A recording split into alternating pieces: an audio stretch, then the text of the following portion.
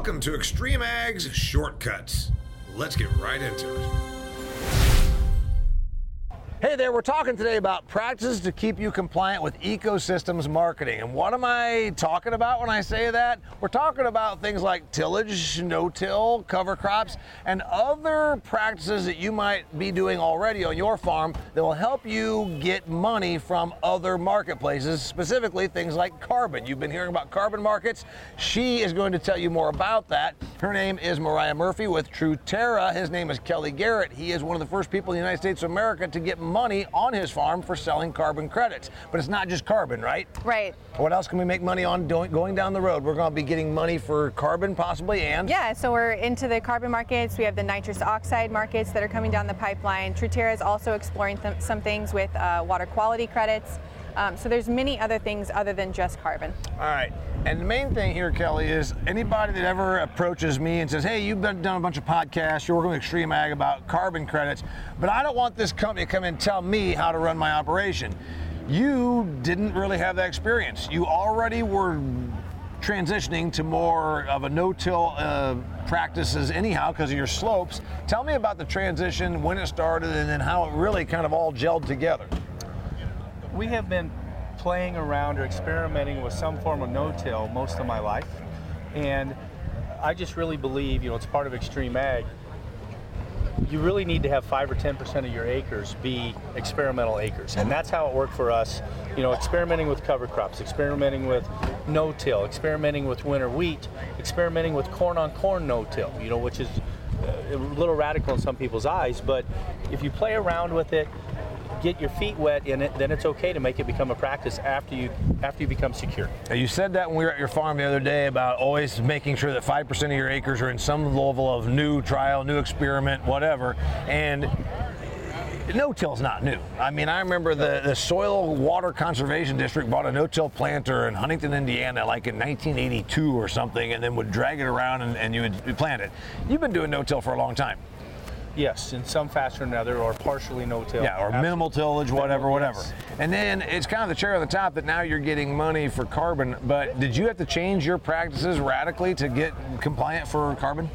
We went 100% no-till in 2012. That was the practice change that we made at that time. Then in 2016, after we started with drip irrigation and winter wheat, that's when we started transitioning into cover crops. But I didn't change those practices because of a carbon market. I changed those practices because we had determined the more carbon we could put in the soil, the better our yields were going to be. Well, no-till means you're not busting up soil structures. Tillage, excessive tillage busts up soil structure. You're not doing that. Cover crops. When did you start really doing cover crops to more at scale? 2016 we started with them and they ramped up every year. Okay. Your big point, Mariah, Yes. is, hey, we want you to be in the ecosystem market. We want to sell your carbon credits. We want to do, what's the other one? Nitrous oxide, Yeah. and the other one was? Water quality credit. All right, and your big message here is you don't have to do these radical changes, and no, we're not going to come out there and put the thumb on you and make you do stuff, right? Yeah, I mean, for us, it's really about exactly what Kelly said. I mean, the ideal situation is that you take 5 or 10% of your acres, you start that early transition, and we at Truterra are working on many financial assistance opportunities that will allow farmers to completely de-risk and mitigate any of those risks that are associated with transitioning to a no-till or a strip-till or incorporating cover crops, just like Kelly said. Kelly was definitely kind of above the curve or ahead of the curve whenever you're talking about how he transitioned, and he really explored and did it on his own, but we know that not every farmer is going to do that, and so we are working really hard to find ways to incorporate financial assistance for those transitions. Person calls you up and says, hey, you know what, I farm a couple thousand acres out here in whatever the state, and they say, I'd like to get in on these ecosystem markets, but I don't know that much about it. I'm hearing a lot of noise. I've heard a couple of podcasts on Extreme Ag with Kelly and Damien talking, but I'm not sure. Am I eligible? What do they do? Yeah, of course. Great question. So the first thing, you can go to truterraag.com. There we have a lot of information. We have some Connect Us opportunities. You can take a quick survey to see if you're eligible. The other opportunity is to reach out to Kelly or anyone at Extreme Ag. They can get you in touch with the right person. And then thirdly, we have a really strong retailer network of about 50 owners through the Land O'Lakes network, and you can go through that route too. Kelly, and give me the encouragement, because I'm with you. Some of these practices you should be doing anyhow. You should be minimizing tillage in certain situations. You should be capturing carbon because it's better for your ground. Walk me through your recommendation. If a person calls you up, what are you going to tell them? I'm going to tell them to start with some no-till, corn following beans, beans following corn. You know, maybe we experiment with some cover crops and some bean stubble. You know, then we're going to start and move down that path even further. I'm going to talk to them about reducing their nitrogen. You know, I believe that most farmers are putting on too much nitrogen. We need to pay attention to other nutrients more. I think they'll be surprised what they would learn if they would reduce that nutrient. Got it. And then the person that says, man, they're going to make me do all these kind of crazy changes, you were already there. You had already made the transition, so nobody came out and said you've got to do this, this, and this to remain compliant, right? No, we changed what we were doing because that's what our research and education led us to believe was best for our financial income, our yields, however you want to term it. Had nothing to do with what Truterra told us to do. We were led to this destination on our own. You and I both agree on this, but go ahead while we're on camera here. Is this going to be something that's more commonplace 5 years from now than it is right now? I absolutely believe so. It truly, to me, is the correct way to farm, and I believe with the way the world's changing, I think there's probably some regulatory coming down the pipe that's going to force you to do this. You just as well research it and find out what's best for you and be ahead of the curve. You're going to put it out there as it's a means of revenue diversification for you. Absolutely it is. Got it.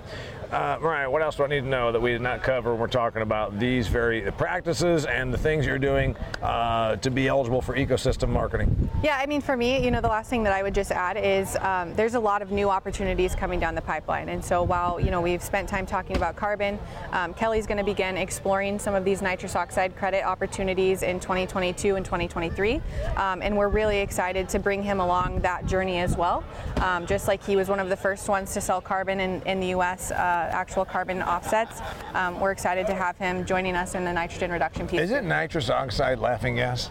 Yeah, it is. All right. So isn't then Kelly basically saying, I'm going to go ahead and be available for this program, and I'm going to laugh my way all to the bank? The guy is going to be getting now nitrous oxide money? Yeah, I mean, the joy of this marketplace is he's going to be able to work with the carbon credits. He's going to be able to utilize the same acres and get paid for nitrous oxide. It's really a true stacking opportunity, which is where we wanted to get in the industry. I like the true stacking opportunity, because essentially it's just taking the acres you already have and figuring out a way to make another dollar off of them. Absolutely. It's revenue diversification.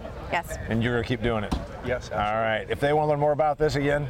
Yes, TruterraAg.com, or reach out to Kelly or anyone at Extreme Ag. And obviously you've been here as the champion of this forever, and you recommend it because you say, I made the money and I'm doing it right by my soil, and it didn't burn me any yield loss, right? No yield? No, I actually think we're improving our yields. So you're getting paid, you're doing better stuff for the soil, and you're getting more yield. So there's no, it's not a win-lose, it's a triple win. Kind of a no-brainer. Triple win. I'm Damian Mason, he's Kelly Garrett with Extreme Ag. She's Mariah Murphy with Truterra. We're coming at you from Baltic, South Dakota. You know what? If you want to learn more about this, we have recorded multiple different episodes about the carbon, how to be eligible for carbon, what you can do. We even shot a webinar. So if you want to join Extreme Ag and watch that webinar, we can make all this happen. Go and check out all the other stuff. If you want to learn more, reach out to us directly. Till next time, extremeag.farm is where you can find all this great information.